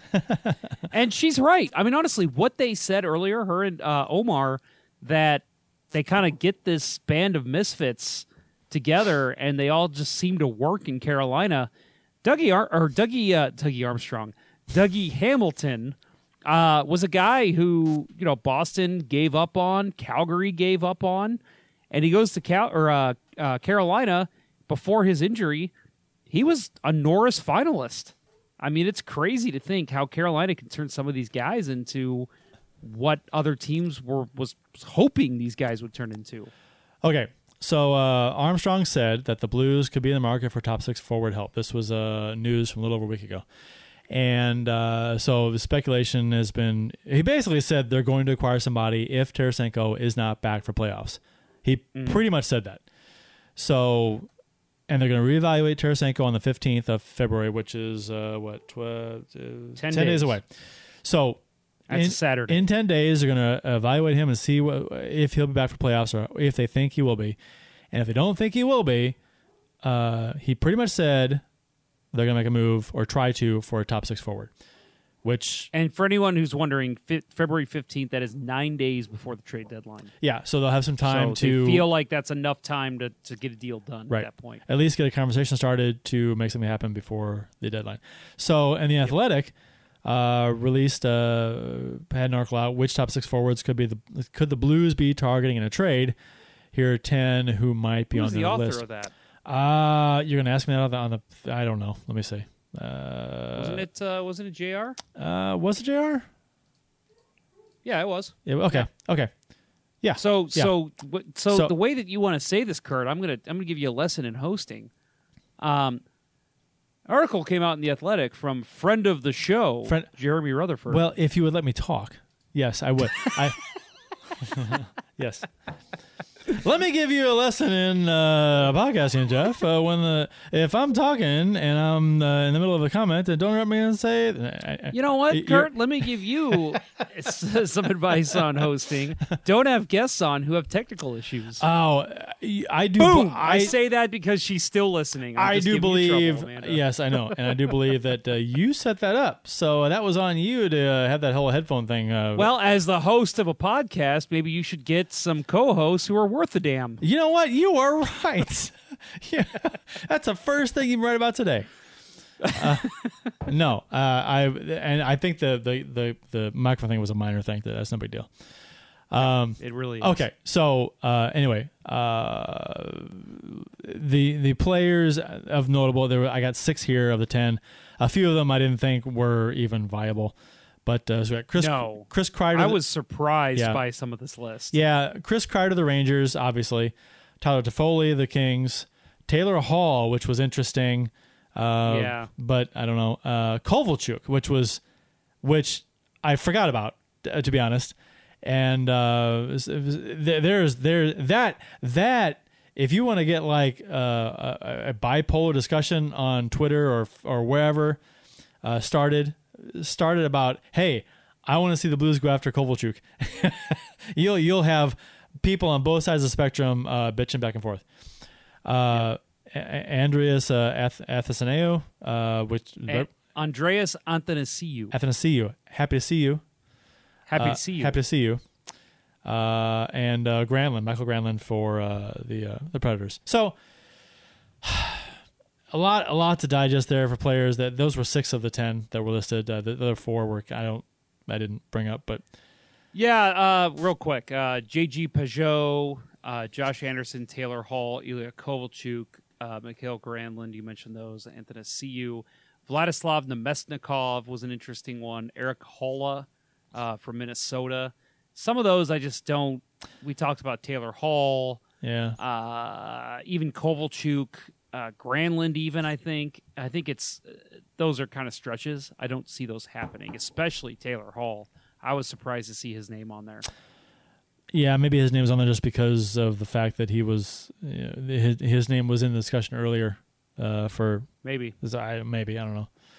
The name that surprises me, and I'm going to look up his contract while I'm saying this, that we're not seeing on that list, and at least I haven't heard any speculation about at all, is somebody who's kind of flying under the radar this year, Blake Coleman. He's a 28-year-old playing for the New Jersey Devils. He's listed as a center, but I think he plays wing mostly. He was born in 91, so that would make him 29? 28. He is 28 right now. 28 right now. Yep. 19 goals, 10 assists, 29 points on the year. He's had a couple years here in the NHL. He had 22 goals in 2018, 2019. That was his career high. Kind of a power forward, a guy who can kind of shuffle his way to the net. Kind of like I'm trying to think of a good example of what he could be, like a Kachuk light, a guy you throw in maybe your third line and see what you can get out of him. Again, he's going to be a 20-goal scorer this year. And I'm looking at his salary right now. So am I. He's under contract through next season for 1.8. Yeah. Yeah, and that's not a bad price tag for a guy who's going to put up 20 goals this year. No, that's a really good. So that's a guy that I've been kind of looking at saying, so why is he not in discussion? Why would New Jersey move him if he's cheap and scoring, though? Because New Jersey's terrible. I know. They want to get anything they can. I know, but they could trade him next year at the deadline. They could. At the deadline, you know what I mean? But I'm saying maybe that's a call you make if you're Doug Armstrong. Yeah, I get it. I think he's maybe you say, "Hey, New Jersey, we're looking at this Coleman guy. What are you looking to get out of him?" No, this is my opinion. Every trade deadline is like my phone line's open. I'm calling everybody saying, "Hey, what do you want?" And let's talk about what you want and whatnot. So I'd be like all about just getting like, here's these teams want these players and for what. I'd be all about that. I talk to everybody. So I'm a gaming nerd. For those who don't know, I play a lot of EA NHL games. I want to say it was right around NHL 12 in that era. There was about 3 or 4 years where the trade deadline, it was run by how many phones you had. So it was literally, this is dating myself again, they were BlackBerries. And depending on how good of rapport you had with other GMs, you would have so many phones at the trade deadline. And you could literally just turn the phones off. You're like, oh, turn this one off, turn this one off. And I would be like, why would I turn those off? If other teams are going to call me to make an offer, I'm going to listen. I'm not going to turn it off. Like, what are you pitching me? And if I were the GM in the NHL, I feel like I'd be the same way. Listen, I'm not going to actively shop anyone. But if you're inquiring with me, if you want this guy on my team who's a part of my playoff roster and you want him, okay, what do you want? What are you looking to give me for him? I mean, that's something I would do every trade deadline. Yeah, I agree. I mean, talk is cheap. It didn't cost anything to talk to somebody. Oh, all right. Next up for the Blues, Thursday night, tomorrow, February 6th versus Winnipeg in St. Louis. The Blues look to make it 12 games in a row with at least a point at home. Winnipeg is a few points out of the wild card spot. So they should come out kind of tough, and after the Blues lost to Winnipeg in Winnipeg last Saturday, 5-2, the Blues should be looking to exact a little revenge on the Jets. So I think since the playoffs last year, I think every meeting between the Blues and Jets this year has been fun hockey. I agree, and I'm looking forward to seeing some more tomorrow night. The last time the Jets were in St. Louis this season, the Blues won 4-1. Yep. So. And that was part of their current streak of points in a game. So, yep, yeah, that was in December, was it not? I believe so. Yeah. Yeah. I mean, they always have a good game against the Jets, and the Jets honestly always have a good game against the Blues. So, this is one that if you still have a printout calendar, you should be circling because this is going to be a fun one to watch. I agree. Oh, yeah. Anytime you play the Jets, like you said, it's just the playoff series was great. They can be a good team, but so we'll see. It's plus, man, their fans are the best, and it's weird to say that about a team in your division because we hate Blackhawks fans, we hate Predators fans. Jets fans are the best. So whenever you get a game against them and you can interact with them on social media, it's usually a pretty good time. They're fun, man. I agree with you. Do you remember that poster they had hanging up of Tarasenko in the pink shirt behind the bench in the playoffs last year? Yes, that was great. That was one of the funniest damn things I've ever seen. I laughed so hard when I saw that. I had seen that picture before. Because he did but I've never seen it blown up at an opposing rink. Because when he was in the KHL, he did a number of he did a photo shoot with some stuff holding teddy bears and stuff, and yep. And I don't know for Valentine's if they have Valentine's Day in Russia, I guess they do. Something like that. But it was kind of funny. And that's Hallmark stretches all borders. Sure. I mean, that's a moneymaker. It's a moneymaker world round. I'm out of stuff to talk about, Jeff. Well, I don't know, man. It's 11:25. We can make it to a clear midnight if you want. No, I'd rather not. You know, I got to work tomorrow. You do too. So, and our listeners do too. Yes, they do. Most of them. Some have school. Some of them. Some have school. Yeah, Austin, go to bed. Why are you still listening? I think he went to bed already. I'll say I haven't seen him in a while talking in the chat. Yeah. Real quick, Bob does ask if it's an 11-game home streak on the line. No. Point streak. It's a point streak. We lost because they lost in a shootout to Philadelphia on January 15th. In a shootout, yeah. In overtime, wasn't it? Was it not a shootout? I guess it was. What? Okay, whatever it was. It was a loss, overtime loss.